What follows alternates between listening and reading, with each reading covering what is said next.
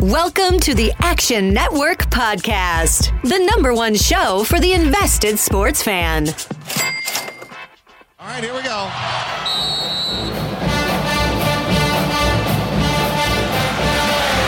Spreading the court, 10 seconds remaining. They just got to throw it under the basket, It's down to 7 seconds. Oh, that's a long ways. It's the Drew for the win. Gone. They did it. A miracle. Hutchins! Double order! Hit that one from the parking lot. Shock and awe in college basketball. It's not the size of the dog in the fight. It's the size of the fight in the dog. What's up, Degenerate Nation? Welcome to the Action Network Podcast. This is the college basketball betting preview. I'm Stuckey, and with me, as always, is Colin Wilson, and it's college basketball season, so we're also joined by the one and only Mike Randall. What's going on, boys? What's up, big man? Too bad we couldn't get John Chaney here for his 88th birthday. A couple days late. You remember that. When I see you, I'll kick your ass. Kick your ass. That's why I was telling my kid to knock your kid in the mouth. Standing there pushing in the game. Him killing Calipari would have been one of the more amazing things. Like, you think of the career Calipari's had since then, since ever leading UMass, beating Arkansas in 1995, beating Arkansas in 2020. Yeah, John Chaney, North Philly legend. You can already cash your tickets for Colin mentioning Arkansas 90s basketball. 35 seconds into the podcast. But all right, we have a lot to get to. We'll talk a little bit about the week that was last weekend, some horrible beats. Then we'll get into some Friday Night Lights, talk about Friday's card, and then obviously Saturday's spots that we are targeting. We'll also talk some Big Ten, just a look at what I think is the toughest conference in all of college basketball. And we'll talk a little Mountain West Conference. I'll be talking with BJ Rains, beat writer for Boise State. I've known him on Twitter forever. He'll offer some insight into Boise State this year and next. By the way, Boise State's an intriguing long shot future for next year with all of the transfers they have coming in and everyone that's coming back, presumably. We'll talk San Diego State. For the guy who came at me on Twitter and said, we have an East Coast biased podcast or a mid-Atlantic podcast. I don't know what he wants. We mentioned San Diego State 3 times. So we're going to talk a lot of San Diego State and the Mountain West Conference. But before we get to that, let's get a little rants out of the way, or who you're mad at. Losing money is never fun, but sometimes it's worth the story. Because a bad beat is a dope beat. I need a dope beat, a dope beat, a dope beat, a dope beat. I'll start in the Big 12. I mean, last weekend I had 2 horrible beats. Now, they weren't the worst beats of the weekend. If you had if you had Stanford against USC or Utah State against Boise State, complete meltdowns. I mean, I think Stanford was up 20 or 25 at the half.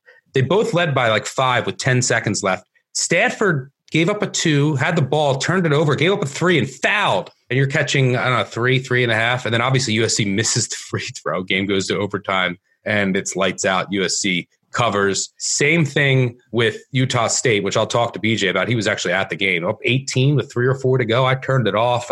Crazy. But, I have to personally bitch about some two Big 12 games last Saturday. Oak State. Luckily, I had some plus 3.5 first half and got some plus 7. Playing Baylor, they're covering the entire game. Look like they're going to win outright. They're down 3 with the ball with like 12 seconds left off a missed free throw, and they throw it right to Baylor. I mean, just right to him. The guy, I guess, maybe he bet on Baylor. I don't know, but he threw it right to Baylor, so they foul. They got on 5, they miss, and then they foul. They go down 7, and then obviously they miss at the bell. And then Texas, that meltdown against Kansas. Ugh. So those are my 2 Big 12 meltdowns. Colin, I'll go to you next. I know you have some Oregon, Washington, because that one was brutal too. Yeah, that one was bad. I mean, you're taking Washington +2, leading most of the entire game. And I know Randall had Oregon, and I respected the write-up, but I just thought Washington at home, I just thought it was too many points for them, goes to overtime. So, the game finished tied, goes to overtime, and there's that last second 3. And it's beautiful if you're an Oregon backer. Or if you had the under like me, that would have lost it. Right. I mean, that game was just absolutely brutal. And then, I mean, I had a terrible terrible weekend of college hoops, and it was with games like Purdue plus 6.5 against Maryland. They lost by 7. 2 Anthony Cohen free throws at the end made it 7. That game was cruising most of the time. And then you've already mentioned it, but I don't know what this epidemic is of teams that are in the lead and fouling other teams. NC State minus 7.5, cruising with a 13-point lead with 3 minutes left, covering under a minute to go. DJ Funderburk for NC State is fouling Clemson. Why are you fouling the other team when you're ahead? Makes the free throws and a 3 at the end of the game. Clemson loses by 6, but they get the cover. Texas A&M Missouri the other night, under 124 I was on. Cruising. I mean, 80% chance in the Action app, over 80% chance to win this under 124. And Texas A&M up 9, under 4 minutes, fouled 5 times. Why are you fouling 5 times when you have a 9-point lead? I don't know what this epidemic is. Is terrible basketball IQ? Is this a lack of players? Are coaches losing teams because of their focus this time of the season? Like Illinois State's just god-awful. I don't know if they'll win a game. Sienna's been god-awful the last 3 road games. I just don't know if it's talent or basketball IQ, but fouling with the lead under 5 minutes, what is going on? That I lose, no big deal. But when I lose to stupidness like this, that just drives me insane. How about a money line on St. Louis? I mean, I know the spread was big there with Dayton, but give me a break. 20 of 37 from the free throw line in a game that they controlled throughout. Now, listen, I understand we know that St. Louis can't make free throws. They are the absolute worst, 353rd in the nation, but up 13 with 9 minutes left. I mean, can we get that home? And also a little frustrated there. San Diego State was up 13.5. They're given 13.5. Nevada backdoored them. Lindsey Drew with a steal with 30 seconds left. So I'm figuring, I'm going to lose. Then Drew misses the front end there. And I'm like, okay, we're fine. Gets back to the line, makes the second one for the 1-point cover there. So you're right, Colin, totally agree with you. Some people are fouling, like Butler the other night against Villanova starts fouling right away. Other teams don't. So I think it's something to pay attention to, because you could be looking great at an under. You can be looking very comfortable with a cover, and all of a sudden that happens. Last one I'll mention here is on Monday, Oklahoma Baylor. Baylor pretty much had that game 8-10 for most of the second half. And then at the end, they start missing front ends of 1-and-1. Reeves wakes up, hits 1. He was 2 of 10 from 3-point range from deep. Brady Manick bangs 1 in, and they end up coming back and doing sort of a backdoor cover there. So the free throw fouling is immensely frustrating, but if you can get a read on it, it's a nice advantage. Yeah. And speaking of free throws, Ole Miss, who ended up getting a cover because I had a good number over the weekend against LSU, who just continues. This is just like last year. They just win every game by like 2-3. But Ole Miss couldn't make a free throw to save their life. Luckily, Tyree went nuts. But then, you think, all right, they're still winless in conference. I'll get a good effort. I had them against Tennessee. Embarrassing effort. I don't know if I'm done with that team or not, but that was sad. MISSISSIP. Kentucky, what is the problem with Mississippi? I mean, last year, Kermit Davis, they actually played really well. They have most of their players back. I mean, they hit a stretch middle of the year last year. They were winning games. They played fantastic. And this year, I mean, the players are back. They're not stopping anyone. That game in Brooklyn against Oklahoma State early in the year, where they got torched, I don't get it. Like you said, 0-5 in conference, 6-game losing streak. Kermit's a great coach, but it's just not clicking this year. Yeah, there's something that's really off that I need to look into before I put money back on them. And we'll get to the Big Ten. Another team that has had me confused with an effort this week is Purdue. I had them against Illinois, and Illinois was really impressive. And when Illinois gets any outside shooting, right, and I'm talking any outside shooting, that team is really dangerous, because that they're going to have inside, they're going to board, they're going to play some tough defense, and they're going to frustrate you. And then when they're shooting, then all of a sudden that team becomes really dangerous. But in that spot against Purdue, Illinois had won 4 straight, a couple they pulled out by the skin of their teeth. And then, I had Purdue coming in who, lost to Maryland. They lost 3 of 4. And I expect that home, where they've been so great and they have such a great home court advantage, that you'd get their best effort. And look, Trent Frazier made a bunch of threes early, and that's what makes Illinois dangerous, when they're making threes. But Purdue, the effort wasn't there, which was odd to me. And I know that there was some foul trouble, but where the effort shows up is on perimeter defense and on rebounding. And they just got absolutely dominated on the glass. I believe they got out-rebounded 37-19 in that game.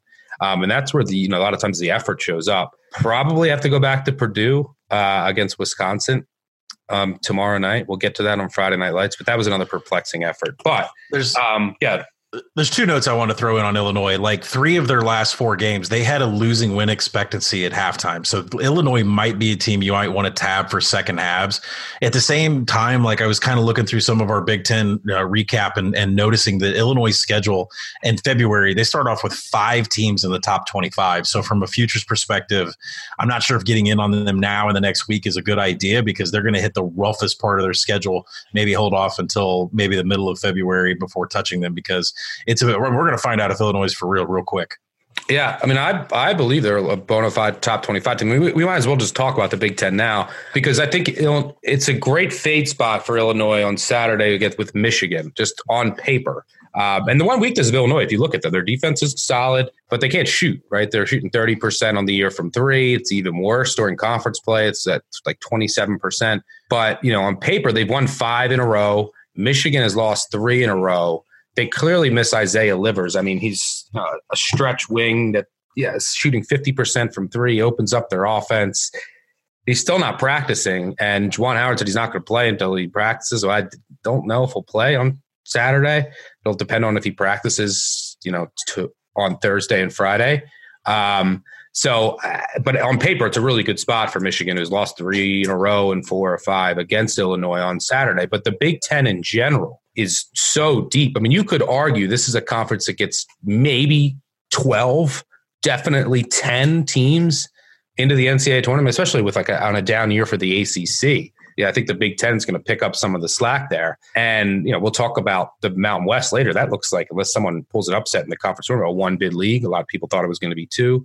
You're going to have a ton of Big Ten teams in the tournament. And one of the other narratives is not only is it deep, the home court advantage, all these home teams continue to win and cover. And I think it makes sense because throw out Northwestern, who's been scrappy, although blowing that cover against Maryland was shocking. But, Northwestern's been scrappy, but they're just an undermanned team. And Nebraska is just horrid. But you throw out those teams, and you're talking about 12 other teams that are in the top 50, arguably top 40.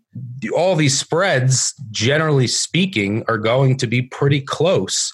Throw in really good home courts across the Big Ten, and all of a sudden, you have a lot of home teams winning and covering in a league with a lot of parity from 1 through 12. So I think that Michigan State is the best team in the conference, but it's not by as wide of a margin as I thought. And they've been a little underwhelming at times this year, and especially in the beginning of the year. Something is just a little off with them still, even though I think that they're a top 10 team. Maryland is up there and scary and has the roster, but the results away from home are troubling. Randall, I'll start with you. What are your thoughts overall, top to bottom, with the Big Ten? First thing that jumps out to me is Michigan State, ho-hum, is starting to separate again. We'll find out later tonight if they can go on the road and win in Indiana. That line started at 2. It's creeped up to, I think, about 4 right now. I got it at 2.5 on the Action app. Big weekend for them because you have a 2-game road swing at Indiana and at Minnesota. If they win both of those games, that will be huge. And I think that's a big game. You called it. Alan Griffin, of course, he's out for 2 games now. He hurts their depth a little bit for Illinois because of the 2-game suspension for stepping on Stefanovic. But if Michigan State wins tonight, Illinois loses. Now they're down to 6-3. We're talking about a game and a half lead. And I just see the cluster of teams in the middle all the same. Maryland, of course, we know the deal with them. Iowa on the road, I don't know if we back them. Rutgers looks solid. Okay, couldn't pull it out the other night. Ron Harper Jr. did a nice job. But those teams, Wisconsin, Indiana, they're all sorted together. So it's lining up again for Michigan State and everyone battling in the middle of the conference. I want to ask you guys, why do I trust Ohio State but don't trust Purdue? Even though Ohio State's 12-6, 2-5 in conference, for some reason I trust Holtman to get it going, but I don't trust Purdue. I still think Purdue's not going to make the tournament. And no matter how many times Ohio State loses, like 5 of their last 6, I have confidence in them. What do you guys think about that? You're talking about Ohio State, a team that's number 1 in the conference in 3-point shooting percentage, and a Purdue team that's second to last, 13th in 3-point shooting. I mean, there's a large discrepancy on generating points, and really that's my problem with Rutgers. So to go back to Stuck's point real quick about Rutgers, like last night during the Rutgers-Iowa game, they flashed up a stat that said what the home winning rate was for the Big Ten. Now, it's number 1 in the nation, but it's 44-10. Home teams are 44-10 in conference play right now. That's an amazing stat. But with Rutgers, if you look at them, their ability to generate points is scary because they're playing defense. They're one of the best defenses in the nation, not just the conference. They just can't generate any points. And Iowa was actually a team that I jumped on and felt more comfortable with because there is certain barriers you need to be able to cross to get a future bet out of me. And that is what your adjusted offensive efficiency is, defense, and what your margin is. And we talked about this in some pieces that are out on the Action Network, and we need to update them. But I mean, you can predict national champs, Final Fours, runner-ups based upon what their number is. Now, offensively, it's been a struggle for a lot of college basketball this year, but the two teams that meet that criteria right now, which is an adjusted margin of 23.81, defensively, you need to be better than 96.2. You need to be lower than that. And you need to be above 114 in your adjusted offensive efficiency. And two of those teams right now is Iowa and Michigan State. So there was an Iowa 100-1 the other night. If you look at their schedule, it's the same thing as Michigan State. There's no easy path. This conference schedule, unless you're playing Nebraska, there's nobody easy in conference that you're going to get away playing with. So I don't know when the right time is to buy Michigan State, but I was fully comfortable taking an Iowa 100-1 the other night, considering they had 4 of their next 6 games at home. I think that they've kind of turned the corner. Luka Garza is just playing completely out of his mind. I think the number 2 player in Ken Pom for Player of the Year, but they're one of the teams I actually do believe in.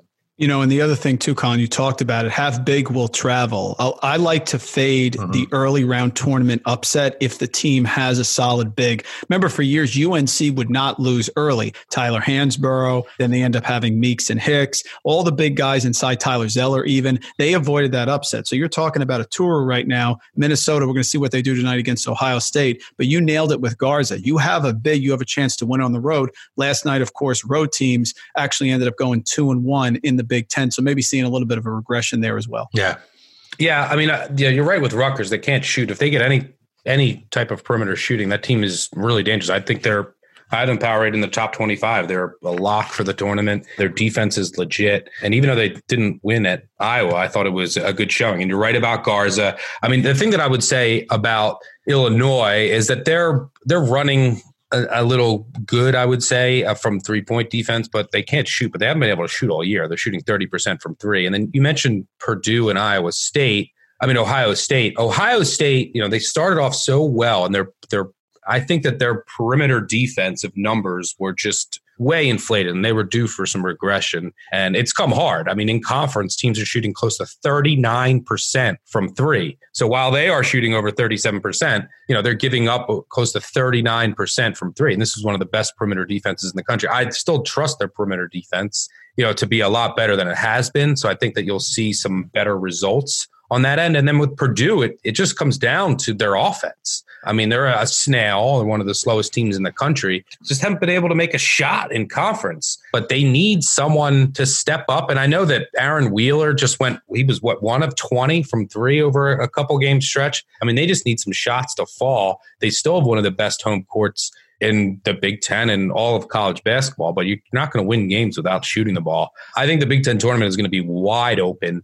It's basically throw out Nebraska and Northwestern, and it comes down to matchups.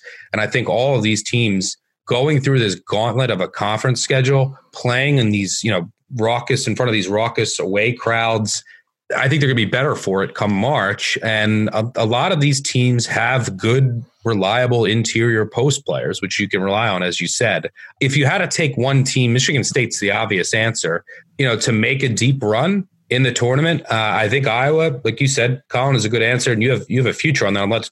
I'll let you talk to that. But Penn State, we haven't even mentioned. Penn State's defense is really good, and they have a star in Lamar Stevens, a really experienced team too. And they're not benefiting from a crazy home court. They're one of the teams where they basically play in a cavern. And then I have to mention Wisconsin, because if Wisconsin can just make shots, and it comes down to, you know, their perimeter players who are very streaky, and they're shooting pretty well in conference play, you know. But if you have guys like Kobe King is making threes, if Demetric Trice is making his shots, and he's shooting 35% from 3 on the year, if Pritzl is making his shots, these are guys who are streaky on the outside. Now Micah Potter playing a lot better. He's going to open it up for Nate Reavers. They have to post play inside. They're also a snail like Purdue, one of the slowest teams in the country. So they're going to grind you. They're going to be in the games. They have great post play. They're going to play solid top 20, 25 defense overall. If they're making shots from the outside, team is dangerous. They're also great from the line. But talking about deep runs, who are you looking at? I'm going to stay with Ohio State. If I had to pick a team besides Michigan State, I'll go with Ohio State. I think they have all the pieces. They have to be able to shoot threes. So like you said, a team that struggles to score, it's tough for me to go with them. But Ohio State, despite the fact they lost, I'm hanging my hat here on the fact that last year Texas Tech and Auburn lost 3 games in a row. Now, the losing streaks got a little bit much for Ohio State, but as long as Caleb Wesson doesn't get in foul trouble, this is a solid team. Dwayne Washington, 45% from 3, DJ Carton, 38. He's getting better. Andre Wessey, even 47, CJ Walker, Kyle Young is back after the appendix. So the pieces are there. It's just not clicking. But I believe in Holtman. They can shoot the 3. They have a big inside. They've had some big wins early. So I would bank on them to come around. Besides Michigan State, that'd be my second team. I mean, I'm Team Iowa all the way. And the one thing I'll point out, and then I'll jump to 2 other teams you just mentioned, is that Iowa has. You're trusting old Fran. Oh, God, Coach Fran. This guy. I mean, I don't. Technical in the first round and like the first 10 minutes, then he might get. He'll cost his team a game. He may cost his team the season. The guy is more worried about his pride and about getting his point across than he is about the better of the team. So I regret that. I'm sorry, and I accept full responsibility. That's not a recipe for success. Solid hair, but the hair doesn't move. Solid, no matter how angry he gets, he does a good job. And the wind really blows in Iowa, and for him to have hair that great, to come in off the blowing wind and have that, I'm impressed. That's unfortunate, but that's the reality of the situation. I'll be able to handle this. 2 other teams I want to mention. I might next lead into Penn State, because I know you mentioned Penn State, but I don't think we've talked about them enough. They're one of them, along with Iowa, have the most quadrant 1 wins in the entire conference, sitting at 5. They also have 3 quadrant 2 wins, and they just had a road victory, one of those rare road victories against Michigan. And if you look at Penn State's schedule, and this is where they differ from Wisconsin, if you look at Penn State's schedule, they still have 3 really easy games. They have Nebraska and they have Northwestern twice.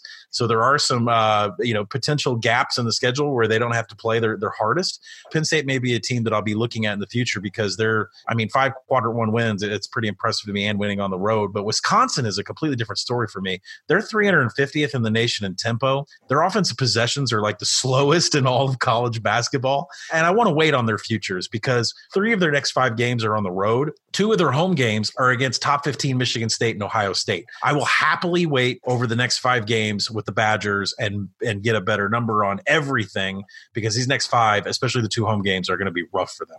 Yeah, but I will mention that Wisconsin has a couple of those road wins. And, we know how few and far between they've been. So it's something to keep in mind. But yeah, Iowa is worth mentioning, because everyone talks about Luka Garza, as they should. He's a true player of the year candidate. He has been amazing. I mean, he can kill you from the inside, from the outside, from, mid-range. I mean, the guy's shooting 38% from 3.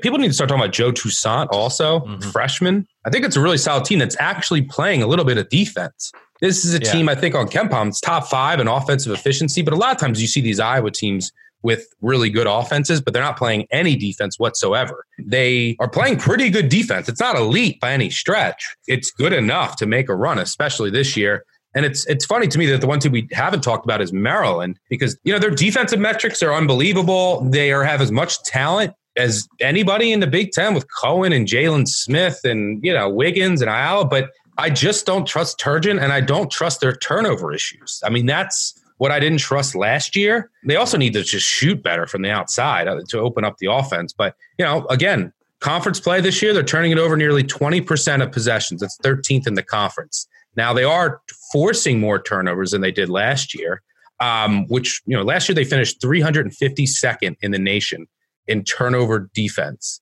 and forcing turnovers at only about 14%. They've improved in that area significantly.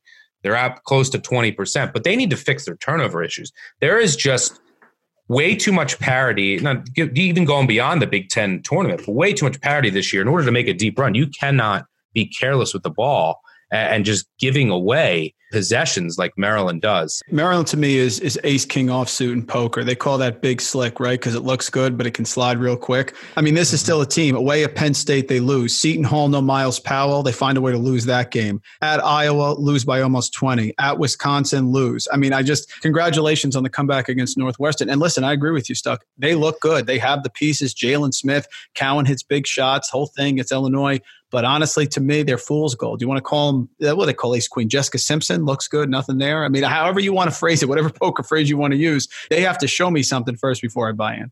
not only do they turn it over a bunch, but they're shooting threes at such a high clip, but they're not shooting them well. And I know it's smart to, go inside or shoot threes, but their offense to me it's just not efficient. They have not been good on the road whatsoever. I mean, you talk about the Northwestern win. Their next 3 road games are against Illinois, Michigan State, and Ohio State. So I don't think we're going to be talking about Maryland very long. All right. So that's kind of a look at the Big Ten. And like I said on the first college basketball episode, we'll have episodes on each of the conference tournaments. So we'll have a dedicated episode for the Big Ten. So we'll be talking about the Big Ten, obviously, throughout the rest of the year. But that's just kind of a little bit of a touch. And you bought some Iowa futures, right, Colin? Yeah. I got down. There was 100-1 floating around out there. I noticed most shops were at 50, 55-1. And you mentioned Joe Toussaint. He's top 35 individually in the nation in steal percentage. I mean, the kid is everywhere. You watched that Rutgers game last night. He's everywhere on the court. One of the best players in the nation with Luka Garza. It was a perfect time in the schedule to buy him just because of how many home games they have coming up here in the near future. Yeah, the only Big Ten future that I have is the one that I added, Wisconsin, 80-1 that I mentioned in the first podcast. Do you have any Big Ten futures pending or that you've added? Yeah, the one that I bought into was Minnesota. I think I got it 750, something like that. I mean, they have the big. They've impressed me early. They have to get a win. I mean, tonight would be really nice. But, if Cassius Winston gets hurt for a couple games, he's about as important to his team as anyone. So, it's sort of like the reverse logic that I use with WCC also. I mean, there's no value in Michigan State. There's no value in Gonzaga. So identify the team that you think has the pieces that can maybe challenge the team at the top. Minnesota's been really impressive and has a home court advantage. So why not? From the Southern to the Summit League, the MEAC, and the Missouri Valley, there are over 350 Division I programs. So let's get acquainted. This is Conference Confidential. Okay, so now we are joined by BJ Rains, an old friend of mine on Twitter from actually the St. Louis Cardinals days, but he's now a Boise State beat writer for the Idaho Press and editor at Blue Turf Sports, also a voter in the AP Top 25. What's going on, BJ? Not much, man. Yeah, I remember the days back when you were a huge Cincinnati Reds fan, at least for some of your wagers, and kind of would rub me the wrong way at times, but it's all good, man. It's all business. Yeah. So I've said before, I don't know if you listened to our first college basketball podcast, but we basically want to get people on from all over the country that, cover a specific conference and get their specific insights. Since there's so many teams, I think that there's a lot of value to that. And I know that you follow Boise State specifically, but also the Mountain West Conference in general. And there's a lot of interest now in San Diego State. We will get to them. We will get to Boise, who I think, if people are looking for a sleeper next year, if everything pans out, the roster looks pretty intriguing for next year. But let's start at a game that you were just at, Utah State. I believe you were there, Utah State, Boise State, in a game I turned off because I said this game is over. And then I didn't even see the score on the bottom line. I was talking about some other bad beat, and someone came on and said, how about Utah State? And I said, what? You were there? Tell me about how that happened and what were your thoughts? Yeah, that was crazy. I mean, I had my whole story written basically saying how it was the third loss in a row for Boise and their season's kind of going in the wrong direction. And I'm not really paying attention, and crowd starts cheering a little bit. And then that's cool. Then you look up and all of a sudden it's only down 9 with like a minute 30 left. And you're like, okay, I guess I got to at least pay attention here a little bit. And then next thing you know, it's 66-60. And then they steal the inbounds. And it was a combination of a lot of luck that went in Boise State's favor, a lot of, really, making some plays down the stretch, but also a major collapse from Utah State. And they've obviously been a little bit of a disappointment this year, the Aggies, whether it's, with Keita being injured or just something hasn't been right with Utah State. And so Boise State just had one of those memorable comebacks, and I think it was 18 points in the last 4-10, which ties for the second greatest margin to overcome in the last 5 minutes of the game. And, they won in overtime, and it was, they're hoping a huge win to move them forward. But I think for as much credit as they deserve, Utah State deserves, just as much blame for an epic choke job. Boise State had a historic meltdown too, right? Against Nevada, maybe? Last year, they had one. Actually, they had a lot of them last year, yeah, but they actually had one against Utah State last year. They were up 5 with like 40 seconds left in Boise. Missed a couple free throws, and Sam Merrill had an and one, and Utah State actually pulled off the comeback. It wasn't quite as big, but Boise State, blew the lead to them. And then, they had one where they blew to Nevada. I mean, Boise State blew a ton of close games last year, but they did get a little bit of payback on Utah State for who came in last year and stole one from them. Let me talk about this Boise State team. I'm curious to get your overall thoughts on the team and how they'll finish down the stretch, but also next year. I mean, you bring in a big man, Armis, the East Tennessee State transfer. You got Ray J. Dennis, Marcus Shaver at the point. You have Alston on the wing. I mean, there's a number of players on the wing. This team could be pretty good next year. But what are your thoughts on this year and then headed into next year if everything works out? I'm getting ready to get on a flight tomorrow to head to Fresno, and they play at Fresno State on Saturday, and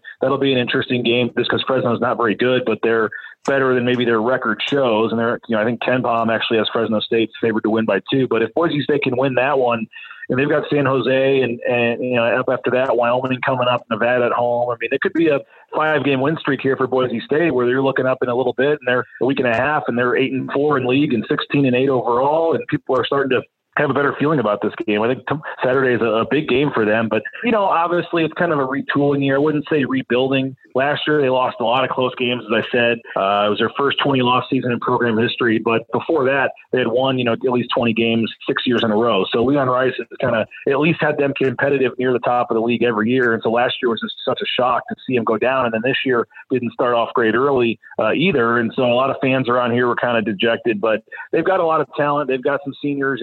They've added an Oregon transfer at the semester, and he's made a big impact. But they've played a tough schedule. They've already played, at the 3 hardest places in the league and playing at New Mexico. When they had all their full complement of players back in December, they've already played at San Diego State, at Nevada. So they've had some tough games in league, and so they're sitting at 4-4. Maybe to some that's kind of a disappointment, but they still play San Jose twice. They still get Wyoming again. They still have a lot of winnable games. Air Force again. I think they'll probably be somewhere around that 20-win mark again. And then you mentioned next year. I mean, you didn't even mention they'd be the 2 most talented guys that are getting eligible, and those are 2 4-star transfers from Arizona. They have Emmanuel Acott, who was a top 25 recruit. They thought they were going to have him this year. They really thought they were going to get him eligible this year, but it didn't happen. So he's sitting out, and they're going to have Acott, and then they had another Arizona transfer that transferred at semester, another 4-star kid. So he's going to sit out, and he'll be eligible next December. You mentioned, with what they expect from Shaver, a guy that averaged 15 points a game, 2 years at Portland. Armis was the double-double guy at East Tennessee State. Plus, they have the Oregon transfer, Abu Kijab, this year that'll be back next year. Alston, some people thought might go to the NBA, but he needs another year. I think he's probably coming back, and he's averaging 20 points a game right now himself. And then everybody saw this freshman point guard, Ray J. Dennis, who scored the 19 points by himself in the last 3 minutes of that game to force overtime. Some fans don't want to hear it around here. A lot of Boise State fans say, let's always wait till next year with Leon's teams, but they really do have the chance to be a potential, you would think, borderline top 25 team with all the talent they have on next year's roster for sure. Yeah, I think they're going to be the favorite in the Mountain West and an intriguing future that we'll get to after this year. But yeah, Dutreve, I think his name is from Arizona. It's like the all-name team. You have Ray J. Dennis, Abu Kijab, Emmanuel Acott, Devanye, Dutreve, Mladen Armis. I mean, it's going to be announcing those games are going to be tough. Yeah, definitely. And you know what? I think their scout team, all these guys sitting out, probably are beating the current team right now in practice. So probably, as Leon Rice jokes, the best scout team in America with all their transfers that are sitting out this year. But the future does appear bright for them moving forward. But Leon Rice doesn't like to hear it. He wants to talk about this year, and he still thinks they can make a run and get things going. And maybe that 18-point comeback was kind of the spark they needed. Yeah. Now let's talk about, you're an AP top 25 voter, and San Diego State obviously deserves to be right near the top 10. But the Mountain West in general, from top to bottom, I think it's been a little disappointing, especially Utah State. They've dealt with some injuries. I think that they're going to have a shot in the Mountain West Conference tournament, at least, to get there. But how good is San Diego State, really? And it's one of those things where it's sort of Gonzaga-esque, right? They're going to go through the conference and they're going to win almost every game. So it's hard to gauge. But they did have some games early on in the year on neutral courts and against better competition where, look, they're still undefeated. So, when someone asks you, how do you answer how good the Aztecs actually are? Yeah, I saw them in person 2 weeks ago down in San Diego. They beat Boise State pretty handedly. And the Malachi Flynn and KJ Fagan and some of these, transfers they brought in they just changed the complexion of that because they've got guards and they've got experienced guards, and everybody knows, experienced guards are kind of what you want, and talented obviously, but if they can have experience and be veteran guys, that's kind of what the recipe for success, especially, in the tournament when the games are important. And so I was really impressed with, their outside shooting ability. They're able to stretch the defense, and you're right. There's always going to be some questions for them. The Iowa win is looking really nice, the Creighton win, but you're right. Utah State has been a disappointment. New Mexico got off to a hot start and now is having a lot of issues off the court and stuff. So they're becoming a disappointment. And I think a lot of people thought this was going to be a 2-bid league at least, and maybe there would be a third team that would push. But now Utah State's, probably would have to run the table or something to be, have a good shot at an at-large. So there's a very decent chance that San Diego State goes into the tournament undefeated. You look at KenPom, they're predicted by at least 8 points, I think, in every game the rest of the season. Now, are they probably going to slip up somewhere at some point? Yes. They have to play at UNLV on Sunday. That's going to be an interesting game, I think, coming up. They still play at New Mexico next week. They still do play at Boise. They've still got most of their hard Mountain West road games still ahead, and it's really hard to win on the road in this league. So somebody will probably clip them off at some point on the road when they have a rough day, but they're certainly deserving at this point. I think that they're not just winning; they're blowing teams out, winning by 20 points a game. Their defensive metrics are all very good, like they usually are.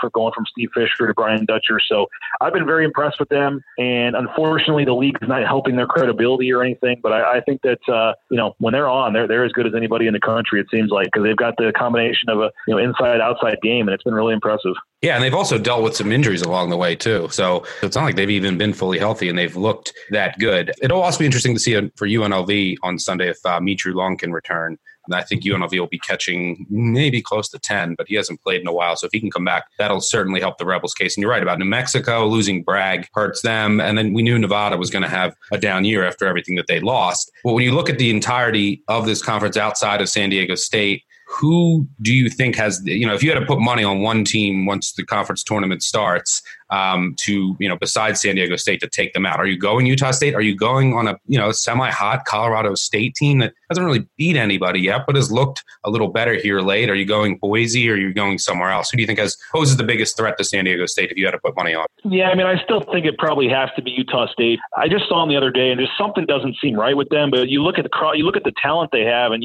Sam Merrill is the most unassuming, unathletic 30-point-a-game guy you're ever going to see. The guy he looks like he'd be playing down at the local YMCA, and then he's, hitting 5 threes in a row on you. So Sam Merrill is a heck of a player.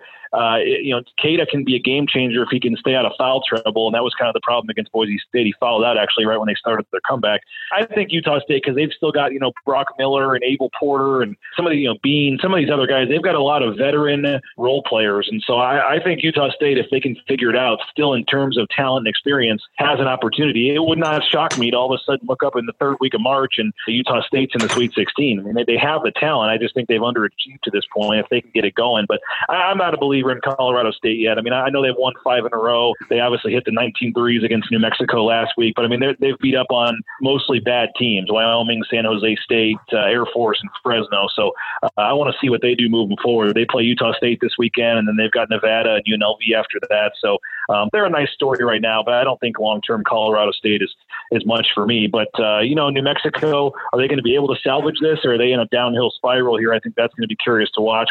You mentioned Bragg, but they've got some other injuries. They had another player that was suspended from the team for a legal issue.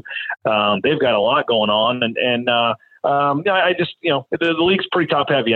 There's not a lot going on with Wyoming and San Jose, and although San Jose has as many conference wins this year as they had in the last 2 years combined. So it's an interesting league. It's a lot of tough road trips. A lot of these teams don't charter like a lot of leagues do. They're taking, Boise State tomorrow has to, connect in Salt Lake City to get to Fresno. And these teams, it's just rough on the road, and it's rough in this conference. And so you're seeing a lot of weird scores and a lot of upsets in the Mountain West this year. And it wouldn't shock me if that continues the rest of the way, because there's a lot of parity in this league.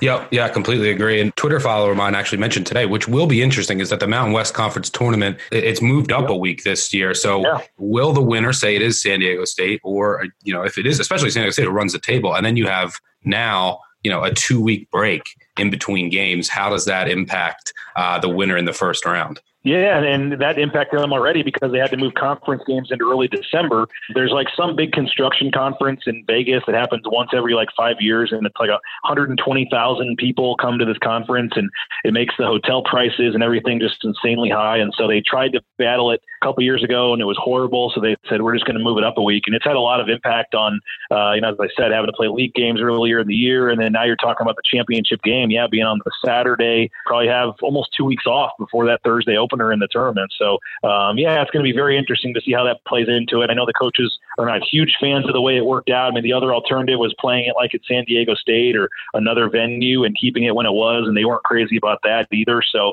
it wasn't a lot of good alternatives. But that's kind of what they were stuck with for this year. And I think next year it'll go back, I believe, to the regular time. Yep. And I've been there I've been to Vegas many times for that weekend, and it's sad it's not going to be Mountain West Conference tournaments that could be there. New Mexico fans actually travel really well that weekend. I always remember them. They're always in the book, but that's usually a staple of that weekend, right? UNLV can UNLV win it, even though they never do? Got to go back to, I think, Wink Adams. But you also have like the Pac-12 tournament going on, the WCC tournament going on, and the WAC tournament for a while was there too. But there was the time where they had 4 conference tournaments all kind of going on at the same time or overlapping, and it was awesome. So I think the WCC tournament will like just be getting going kind of as this is ending now, and then when that's over, then the Pac-12 will go. So they're a little more spread out now, but. It's, nothing beats. I actually like Vegas better for the conference tournament than the NCAA tournament because you've got more games all day, and it's cheaper, less lines. Yeah, exactly. Yeah, the sports book and the life, you like a lie better. It's easier to get up to the window and stuff. I'm actually usually there, obviously covering the Mountain West tournament, and I enjoy all the other games for conference tournaments that are going on during the day there. So it'll be weird having it. I know it's like Missouri Valley, right? Don't they have it that weekend? There's a couple conference tournaments. It's one of the first few days though, so it'll be a different feel for sure. Yeah, it definitely takes away the luster of that weekend. But yeah, I agree. I've said it many times. You got to go to Vegas once for the first weekend, when you're younger and you go. But then if you want to go on repeat trips and you have a choice, that conference tournament weekend. And look, you can start next year in the Mountain West Conference tournament. I assume will be on that weekend.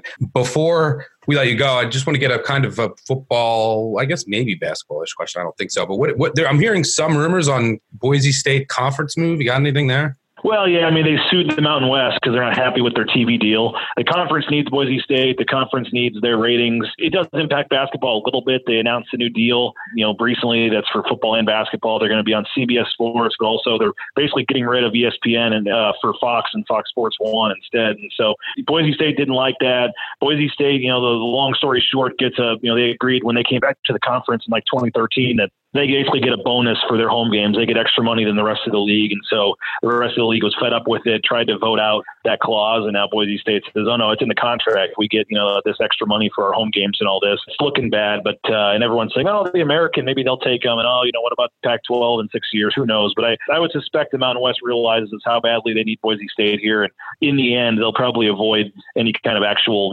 jury trial on this. I think they'll find common ground and Boise, get the money they want. But it's looking bad right now. It's a public, fight between the two sides, which certainly doesn't look good for the conference. Yeah, kind of I figure what your answer is going to be that in this fight, Boise State has the leverage, which ultimately usually decides who's going to win. All right. Well, we appreciate you joining us, BJ. And if you aren't following already, you can follow him on Twitter at BJ Rains for all of your Boise State, other Mountain West Conference and sports throughout the year. I appreciate you joining us. And thanks again, BJ. No problem, man. Good to chat with you anytime. All right, so thanks again to BJ. Before we move on to this weekend, just want to get your thoughts on the Mountain West. We know how good San Diego State is. An interesting combo is San Diego State wins out and Gonzaga wins out. Who gets the 1 seed out west? That's intriguing. We'll talk about that closer to March. But San Diego State's going to be a 1 or a 2 seed. And unless they, have a couple bad losses here. But the question is, can the Mountain West get a second team into the tournament? And I'll start with just Utah State. This is the team that I have a future on from, it's a long shot future, but from before the season. And this is a team that beat Florida on a neutral court and beat LSU on a neutral court, right? And their only 2 losses were to St. Mary's and BYU coming into conference play. Then they lose to UNLV, get trucked. And then they come home in a great spot, lose to San Diego State. Then they get blown out in the second half to Air Force. They blow that 18-point lead to Boise State, which I think will ultimately cost them an at-large or a shot in at-large unless, they win out or obviously if they win the conference tournament. Now, they've dealt with a lot of injuries. They lack just a certain amount of athleticism that I would like to see. But this is still, this team is getting healthier. I think this team, I'm still banking on them to win the conference tournament. I think that they're going to give San Diego State a game the next time they play them. It's a really experienced team, a really well-coached team, a tall team, a solid defensive team. They can rebound. It's just that they dealt with some injuries and a hard stretch to start conference play. So I'm going with Utah State as the team that gets the second bid and wins the conference tournament. What say you? I'll start with you, Colin. Anything on the Mountain West? I really took it to task to try to find a weakness in the San Diego State team. Between Malachi Flynn and Yanni Wetzel and Matt Mitchell. The greatest player on the West Coast, Matt Mitchell. Wait, what? Not our producer, San Diego State's Matt Mitchell. These are three of the top 5 players in all of the Mountain West, and to find somebody to challenge him, it was really hard. So what I did is kind of look at San Diego State, and they run the slowest tempo, and they have the highest efficiency and field goal percentage. They're number 1 in a ton of categories. They're kind of mid-range in defensive rebounding, and so can anybody expose that? Can anybody, play a quick tempo, which they don't do, and can anybody hit threes against them? And the 2 teams that kind of shook out of that were Colorado State and New Mexico, 2 fastest tempo teams in the conference. That would be a change of pace. Can they hit the threes against them? I don't know, because San Diego State is number 1 in the conference in defending the arc, and they don't really have any rebounding edge on them. They don't really have any steals or trying to beat them in transition. Nevada and Colorado State have a better 3-point percentage than San Diego State offensively, but both have already been whacked by 13 and by 22 respectively. UNLV has, the offensive rebounding edge. They're number 1 in the Mountain West, but they're awful in defensive turnovers and defending the arc. So I just could not come up with anybody that could challenge San Diego State. It may be a thing where it's just lay it and play it once we get to the conference tournament. Whether they get the number 1 overall seed or not, I don't know if I'm going to back these guys. Mountain West is considered to be the 10th strongest conference per KenPom. And, San Diego State did beat BYU by 5 away from home. Creighton and Iowa on a neutral, but that seems like a lifetime ago. So I don't know. I think I'm going to lay it and play it through the conference tournament, but I don't know if this is a team I'm going to play on during the tournament. Yeah, but I would be cautious on New Mexico. New Mexico lost Bragg, just such a highly recruited kid who's been all over the place, and it's unfortunate what happened to him. Jaquan Lyles hurt. They have a couple other players. It's a mess at New Mexico right now. And Colorado State's hot, but I don't necessarily know if I trust what I've seen so far. Randall, what about you? Thoughts on Mountain West? Yeah, Colorado State, it seems like a year away to me, but I'm looking at a team that can make a run in the conference tournament. That backcourt of Isaiah Stevens and David Roddy, those guys are impressive. Both freshmen, by the way. Colorado State playing very, very well, had a comfortable win last night. The other one that I think could make a run, I think UNLV could make a run. I was really impressed, even though they lost to Nevada last night. They pound the boards. Amari Hardy, he attacks the basket. You can't stop him. He started making some threes early. He's 34% from three-point range, including a 1 of 10 brutal performance at Wyoming. Bryce Hamilton dropped 35 against New Mexico. So listen, do I think that there's another team that can make a run in the tournament and knock off San Diego State? Probably not. But if you told me that a team did, I love Utah State, by the way. I think they can definitely exact revenge at San Diego State because Keita is still coming along. He's not right. And not having Nathan Menza with the respiratory issues, got the blood clot in his lungs, that's going to hurt San Diego State because, again, it's a Jenga puzzle. He was a starting forward for them. That hurts their depth a little bit. All you need is a bad shooting night from Matt Mitchell. So it's a very fine line. I've said it. If San Diego State can get through these next 4 games, I would be really impressed. But this game on Saturday against UNLV, it's a show-me game for UNLV if I think they can actually make a run because they're home. KenPom has it at 9. I think that's way too much. They rebound well, which is something that will travel. They just got to, as Colin said, cut out the turnovers. So 2 I would look at, maybe take a shot at, are Colorado State and UNLV if they get hot end of the year. By the way, keep in mind with New Mexico, Vance Jackson's hurt now. Bragg was 6'10". They don't have I think they have one player on the team that's taller than 6'7" now with these injuries and suspensions of late. So keep that in mind. I agree with you on UNLV. It'll be interesting to see if Mitru Long is back. Any word there? That's the thing. He was on the bench last night, and they talked about that. He had like 29 or 25 before he got hurt and went out there with the high ankle sprain. So he comes back. That's another dangerous weapon. It's a situation spot here. San Diego State rolling along. UNLV gets, handled pretty well by Nevada last night. Maybe a look-ahead game. They played well, and they blitzed Utah State at home, beat them by 20. So I think it's a real tough spot for them. I'm curious to see how they're going to handle it.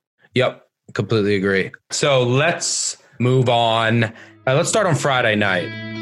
Why let football have all the fun? Let's bet Friday Night Lights.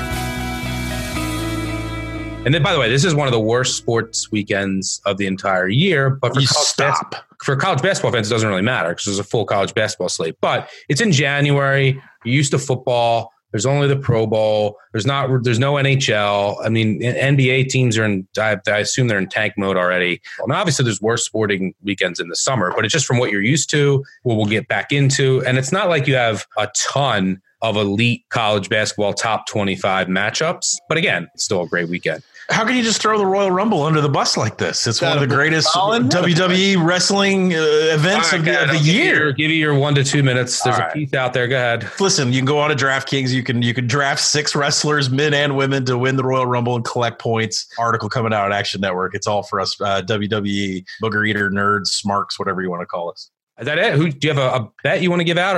I wanted to get in on Friday night before you took it because Sienna's playing. Marist is winner of 2 straight, even as a dog against Manhattan in some overtime. Sienna's just a dumpster fire. Lost 4 or 5. I believe they haven't covered 10 in a row or 10 of 11. Yeah, I mean 10 of 11 on the road. It's gross. Yeah, this team, Sienna and Illinois State, are tops on my list to just fade for the rest of the year until I lose some money because, like Sienna, Illinois State has got some chemistry issues. They've got some mental issues, some hurdles they haven't gotten over. The coach has talked about how he's lost the locker room, about how they had a bunch of transfers came in and sat down, and then it was a mistake to let them sit out, and now they're playing this year. None of them like each other. None of them like him. So that's Illinois State. But as far as Siena goes, it's the same thing. Like, they just can't get anything going. And so I'm going to back Marist here. Siena's a fadeaway team for me.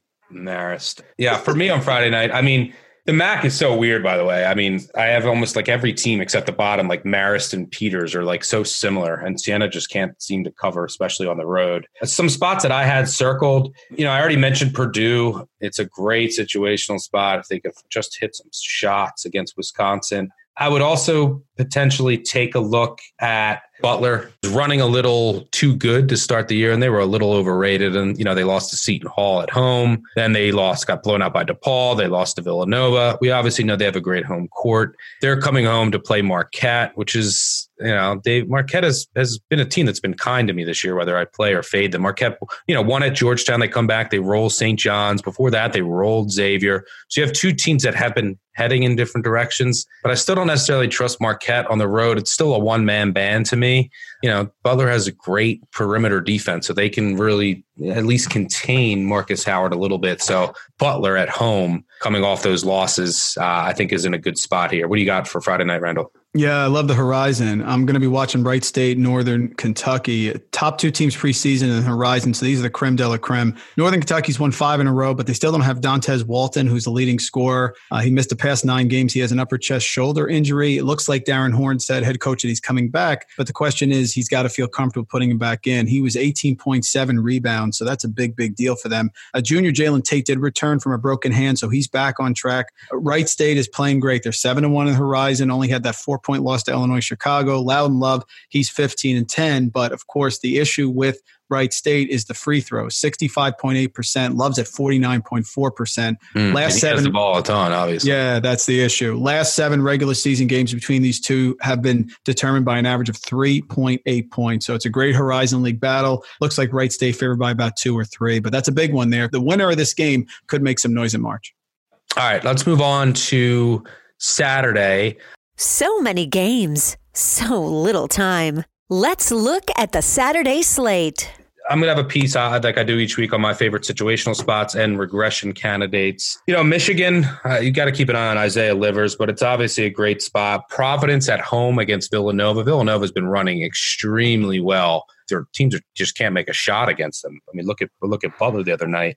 They've been rolling in conference, going up to a Providence team that's really physical and generally plays Villanova pretty well. I think Providence wins that game, probably get them as a short home dog.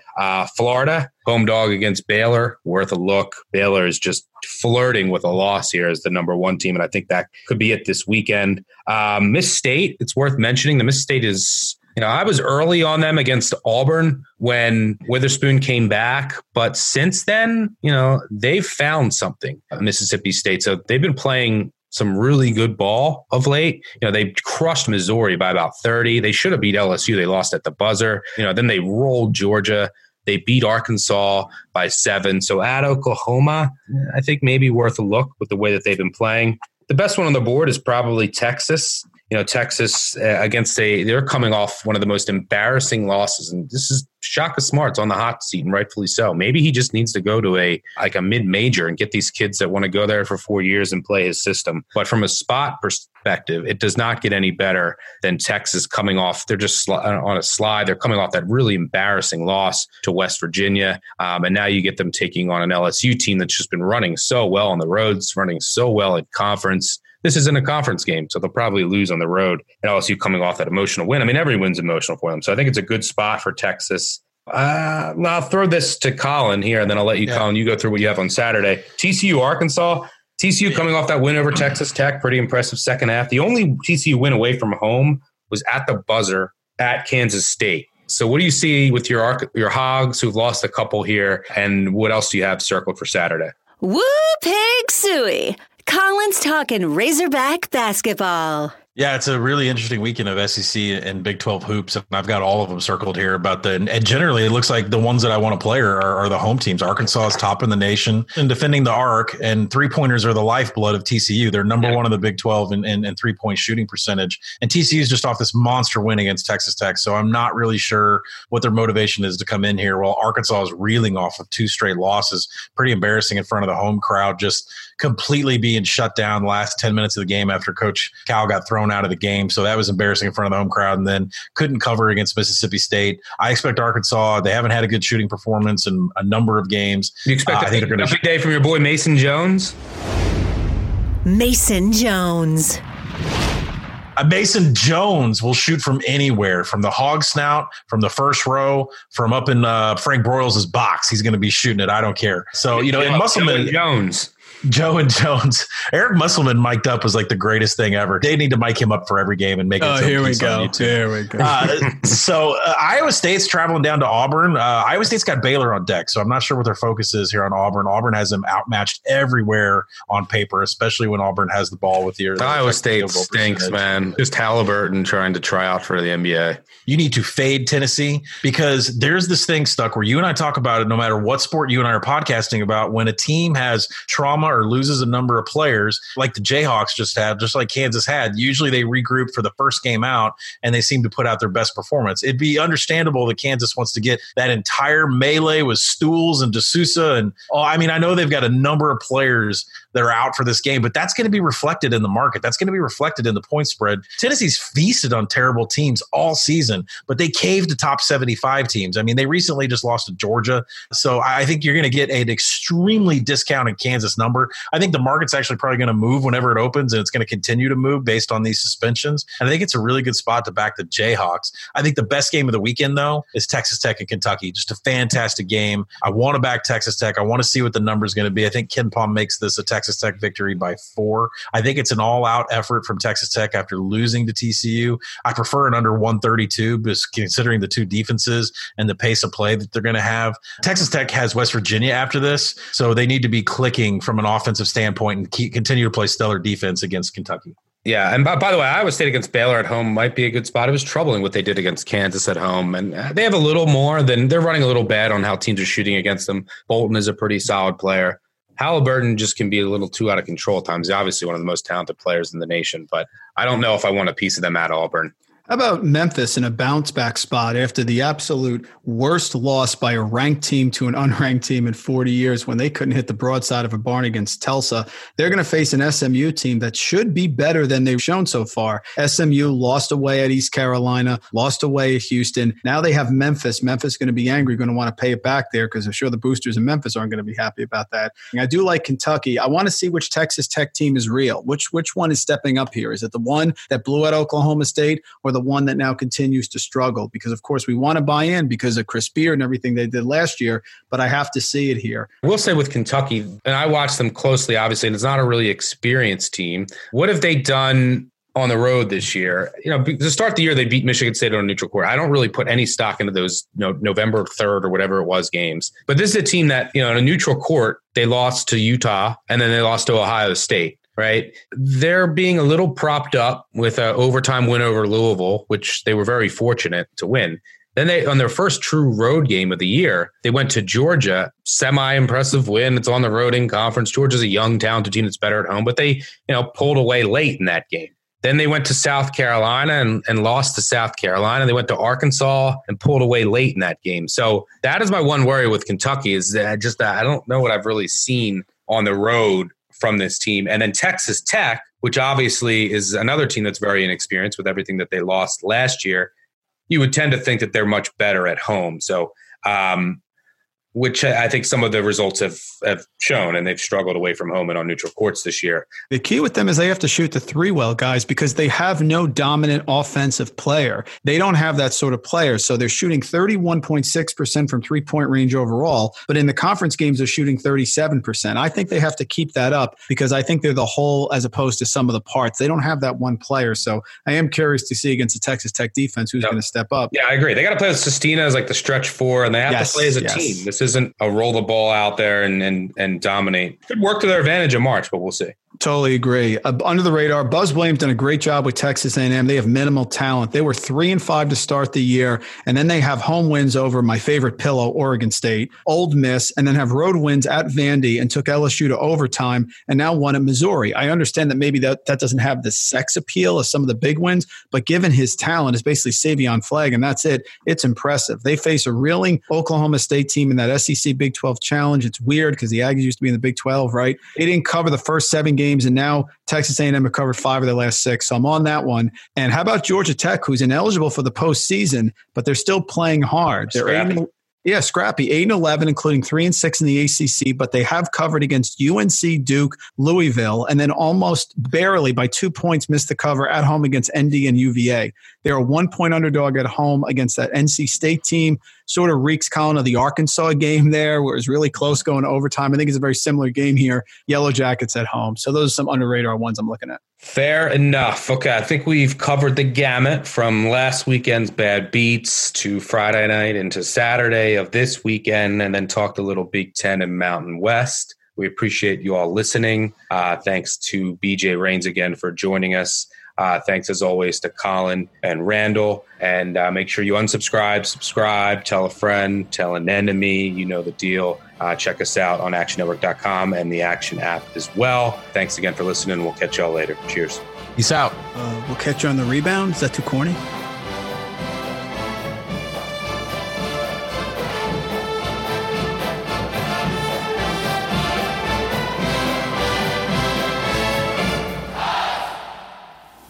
We're finished talking.